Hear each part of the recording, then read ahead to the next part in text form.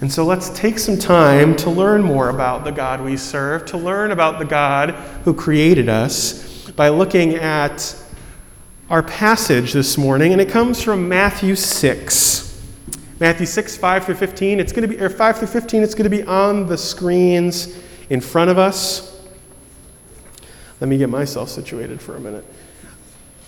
You can turn it into the Bible if you got it. Try not to use the Bibles in the pews because we're trying to keep things disinfected. Otherwise, pull it up on your phone or just, read the words on the screen in your head as I read. Just follow along. But it comes from Matthew 6, 5 through 15. It's part of our series on the Sermon on the Mount. And here's the words that Jesus has on prayer. Hear these words from our Lord. And when you pray, do not be like the hypocrites, for they love to pray standing in the synagogues and on the street corners to be seen by men. I tell you the truth, they have received their reward in full. But when you pray, go into your room, close the door, and pray to your Father who is unseen. Then your Father who sees what is done in secret will reward you. And when you pray, do not keep on babbling like pagans, for they think that they will be heard because of their many words. Do not be like them, for your Father knows what you need before you ask him. This, then, is how you should pray. Our Father in heaven, hallowed be your name. Your kingdom come, your will be done, on earth as it is in heaven. Give us today our daily bread, and forgive us our debts as we have forgiven our debtors. And lead us not into temptation, but deliver us from the evil one. For if you forgive men when they sin against you, your heavenly Father will also forgive you. But if you do not forgive men their sins, your Father will not forgive your sins. This is the word of the Lord. Thanks be to God.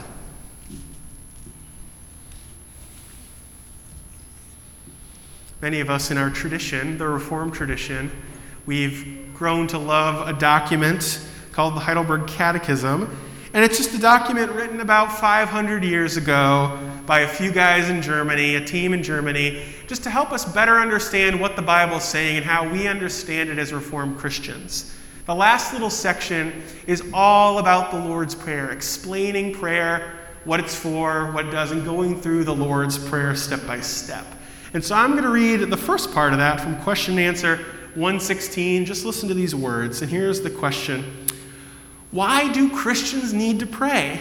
Because prayer is the most important part of the thankfulness God requires of us. And also because God gives his grace and Holy Spirit only to those who pray continually and groan inwardly, asking God for these gifts and thanking God for them.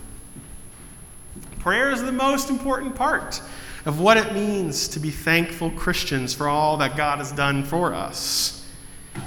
It's an important thing. And I don't think you're going to find any Christian group, regardless of denomination or whatever, that's going to disagree that prayer is one of the most important things that we can do as Christians.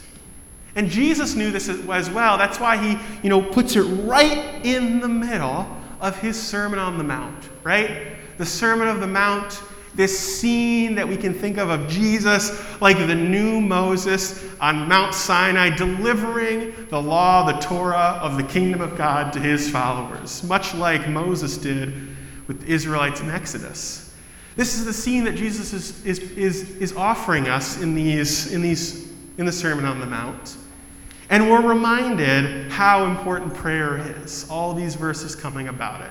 But Jesus takes this time not only to give words of wisdom about prayer and to offer a prayer for his followers to pray, he also takes the time to offer some wisdom about how prayer has been poorly utilized in his time, right? At first he goes after the hypocrites, the leaders in Jerusalem, the Jewish leaders. He tells his disciples, don't pray like them. You see these Jewish leaders who make a showy prayer in front of everybody in the synagogue or on the street corner, where they're making sure everyone looks at them, making prayer all about them and what they're doing. Praying, probably with a lot of references to the Psalms and the Old Testament, different verses, making sure everyone thinks they look good. Making it so that prayer is all a showy thing about me, very self-centered prayers. Jesus tells his disciples, it's better if you just do prayer in secret. Don't even worry about praying like that because it's not going to work. It's not worthwhile. Don't be like those hypocrites when you pray. And then Jesus, at the same time, he wants to make sure that they don't end up praying like the pagans either. Pagans who babble on, who have these long incantations where they have to make sure they say just the right words and say the right magic words in order so that their pagan gods will listen to them. Because pagan gods, they didn't really care about the people who worshiped them. There were all sorts of strict rules. And so you had to make sure you said the right magical phrase so that your prayer would work. And if you even messed up a little bit, you start all the way back at the beginning. And Jesus wants to make sure his disciples know, his followers, you and me, that that's not what prayer is about. It's not about list of magical words, or it's not self-centered about us, because God knows what we need before we even pray. So prayer isn't ultimately about us. And so Jesus gives this teaching to his followers on prayer because of all the confusion about prayer that was going on at the time. And it would have been a very common thing for Jesus, a teacher, a rabbi, a scholar, to offer his followers some thoughts on prayers, even to offer a prayer itself. When we look at the Luke passage that has the Lord's Prayer in it, we see that actually it's kind of initiated by Jesus' disciples. His disciples come to him asking Jesus, hey, teach us to pray. Because John the Baptist, he taught his disciples how to pray. This is something that was very common and that Jesus enters into. And it's probably something that Jesus talked about a number of times, not just here in the Sermon on the Mount. But Jesus makes it clear by offering these words of the Lord's Prayer that yes, he is offering a prayer for us to pray, for his disciples to pray, but it is far more than that. He is offering us an outline of prayer, how we can structure our prayers, because if we only ever use the Lord's Prayer, it'd get pretty similar to those magical incantations the pagans want. And so he offers us an outline of how to pray, but even on top of that, the words of the Lord's Prayer show us what prayer is all about, what prayer is all supposed to be about. What else would you expect from the Son of God? To pack all this into a little prayer, right? And so when we read the Lord's Prayer, when we look at what God is doing, what Christ is teaching us in it, we see that, we're not always the best at praying. I don't know about you, but we can all probably point out people in our lives who are just very natural praying people, who it just seems like their whole lives are prayers, and they come by prayer so naturally. And I'm going to be honest with you, I am not one of those people. I've always had a difficult time cultivating a prayer life, a regular rhythm of prayer in my own life. It's something that has never come naturally to me. It's always something I aspire to. I see these people that I admire and how prayer is so formative for their lives. And it reminds me, because this has been my experience in my life, that we are often taught very contrasting ideas about what prayer is. Take a minute after the service, go to look on Amazon, or maybe go to your local Christian bookstore, and you'll see all the thousands upon thousands of books on prayer. And they have all different ideas about how best to pray and what's the best way to do it. And we've all been taught very different ideas about prayer throughout our lives. Some of us, maybe we were taught that you had to memorize certain repetitive prayers, and you had to do them over and over, and you had to say, how many Hail Marys or how many Our Fathers in order for God to listen to you. Or when our prayers are not answered, we're told by people, well, you just didn't pray hard enough. Or you should have prayed more, and then God would have answered you. And then it all of a sudden starts to sound like we're being taught that these long list of babbling prayers or getting the right magical words, just like the pagans were taught, that Jesus says we're not supposed to pray like. Or on the other hand, we're taught that you can't use any written down prayers because that's disingenuous. And your prayers need to be genuine and honest about you and who you are as a person. coming straight from your own emotions, your own life experience, asking God for all that you need and all this and that, all about you. That begins to sound a little bit like those self-centered prayers that those Jewish hypocrites were teaching. And not only that, I don't know about you, if I have to come before God and pray something brand new and genuine every time, it gets pretty exhausting, reinventing the wheel over and over. And so these two extremes that we're taught, never use repetitive prayers or only use repetitive prayers, these are two opposite ends of an extreme that maybe is not all that worthwhile, because when we come from prayer in an unhealthy place, like many Christians, many of us, including myself, come to, we find ourselves coming to prayer only in a place of desperation, as a last resort, right? Like, oh no, I have a test tomorrow and I didn't study enough. God, give me the answers that I need. Or, oh no, my business is falling apart, my marriage is falling apart, my friend is in the hospital. I pray, Lord, I need your help. I'm desperate, Lord. And we only come to pray to God during desperate times. And when we do that, it's interesting because it reminds us that we're actually praying the Lord's Prayer backwards. Rather than starting with our Father in heaven and acknowledging Him, we start with, deliver us from the evil one. The opposite of the way that Christ taught us. And it makes our prayers, those very self-centered prayers, all about me, me, me, and what I need, focusing on us to the exclusion of anyone else God places in our lives, and to the exclusion of honoring our God, our Father. So a lot of us, and I want to stress this, myself included, our prayer life is not what it should be, and what ultimately Christ offers us in His words on prayer. A deeply transformational thing that actually gets us out of our self-centeredness and closer in the presence of God. Because that's ultimately what the Lord's Prayer is all about, what Jesus' teaching is all about. Inviting us into God's presence and inviting us into God's work. Right? When we look at the Lord's Prayer, a lot of us know it. When you look at it, we often break it down, at least in our tradition, some say 7, but we say there are 6 petitions, right? 6 things that are being asked for. And you can really divide it right down the middle of what's going on here. And so when Jesus gives the prayer, He is offering us the first half of the prayer, which is all about acknowledging God and honoring God, being brought into God's presence. And the second half is all about invoking God, asking for the things we need, but also inviting us in to God's work. Let's look at it. It starts off with our Father in heaven. And we see this throughout the prayer, that this is a deeply scripturally Old Testament-based prayer. Jesus was a really good Bible scholar. He knew his Bible better than any of us ever will, and better than the hypocrites in Jerusalem as well. And when he said, our Father in heaven, his disciples, they would have understood what this meant.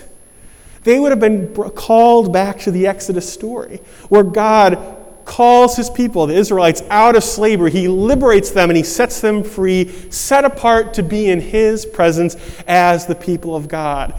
And in the Exodus story, it's the first time we see that God refers to Israel, the nation of Israel, as his son. So if the people of Israel are sons and daughters of God, that means that God is their father. And so this is bringing us into God's presence, setting us apart as people who are God's children. And so that when we pray, we don't have to worry about being in the temple, being in a special place like church. We can trust that when we invoke the name of the Lord, our Father, that we are brought into his presence as people set apart from this world, people who are part of his kingdom, people who he has called out from slavery, from sin and evil, so that we can be his.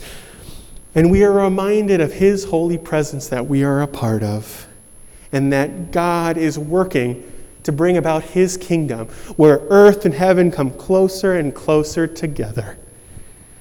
And so the prayer reminds us that we are in God's presence when we pray. When we pray, we turn ourselves away from only ourselves, and we acknowledge the God who brought us out of sin and evil. And that when we are reminded that we are set apart as people of God, we are part of his kingdom, we're reminded that there is work to be done in that kingdom. And we acknowledge that God is the one who gives us our daily bread. We acknowledge God for all the things that we have, all the basics. God will give them to us. We'll talk about that more in a few weeks as we continue our series on the Sermon on the Mount. But he gives us all of our basic needs. He provides for his children.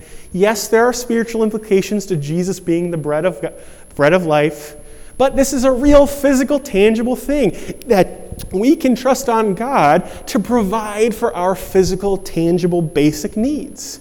And for those of us who already have those, many of us here in the Western world, we don't have to really worry about where we're going to get our bread or our basic needs that day. So we can thank God for them. And we're also invited into that work of providing for others in our community, those around us, offering the things that we have, sharing in the gifts as people of the kingdom of God, where there will be no more hunger. And of course, the Old Testament language keeps continuing when we are reminded that to ask for forgiveness of our debts, to ask for the forgiveness of our sins.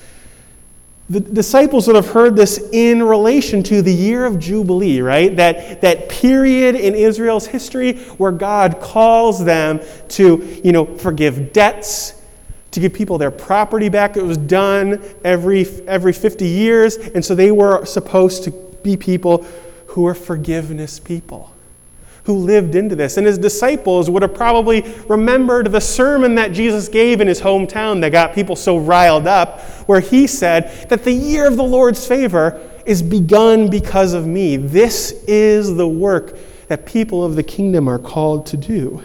And so we people who have been set free from sin and evil and slavery, being brought into God's presence, we are called to join in that forgiveness work, to forgive others who hurt us, maybe even forgive literal debts if we have to.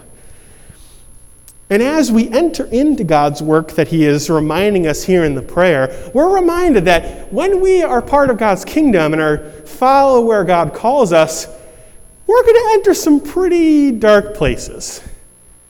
And we're reminded of that. Lead us not into temptation, but deliver us from the evil one.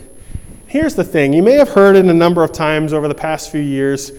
I know there was some real concerns when the Pope talked about this, that, talk about changing the Lord's Prayer. Well, the reality is when we see this phrase, lead us not into temptation, it's not the best, it doesn't best reflect what's going on here, right? We know from the book of James that God does not tempt us. But it's better understood and more of a reference back to the Old Testament, what Psalm 23 is about. Even though I walk through the valley of the shadow of death, we can trust that God, who is our good shepherd, may lead us into dark places. If we are following him as kingdom people and joining in his work, we may go to some dark places. There may be some dark times, but we trust that God is in control. He is protecting us, and he is keeping us safe as we enter into the work that he has for us.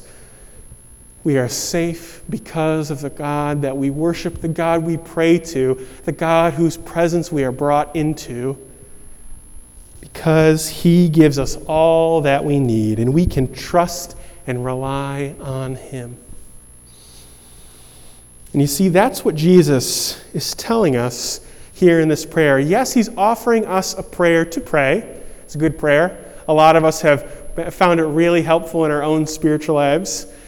He's also offering us that outline, how to pray, right? Don't get so self-centered. It's not only about you. Don't think there's a certain magic phrase in order for the prayer to work. God already knows what you need.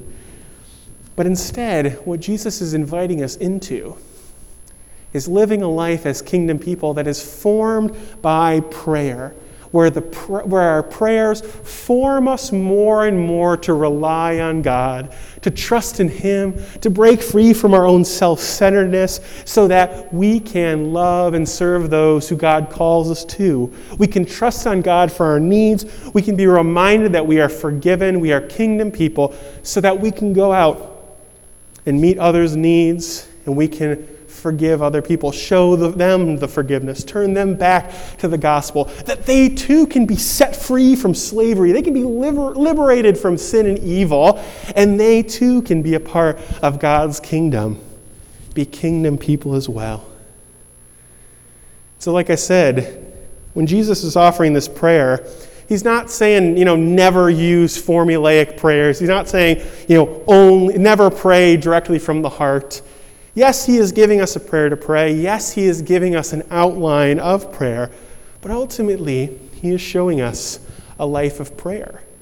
He is showing us that through His teaching, through the Lord's Prayer. But He is also showing that through His life as our Savior Jesus. The Lord's Prayer is ultimately all about Jesus and what He does, right? God our Father, Jesus is the exact representation of the Father.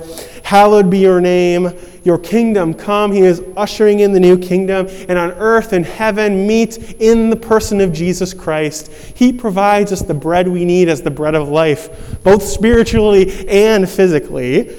And He forgives us our sins and our debts, and so that we can join Him into that work.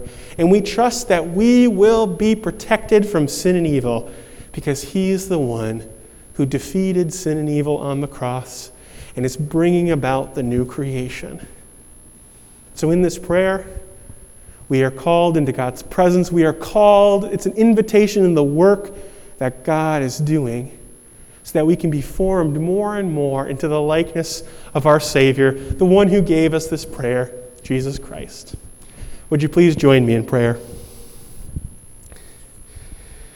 Father, Son, Holy Spirit, Lord, we come to You honoring Your name in this place. We've been brought into Your presence to practice for the kingdom, for the ultimate kingdom, Lord.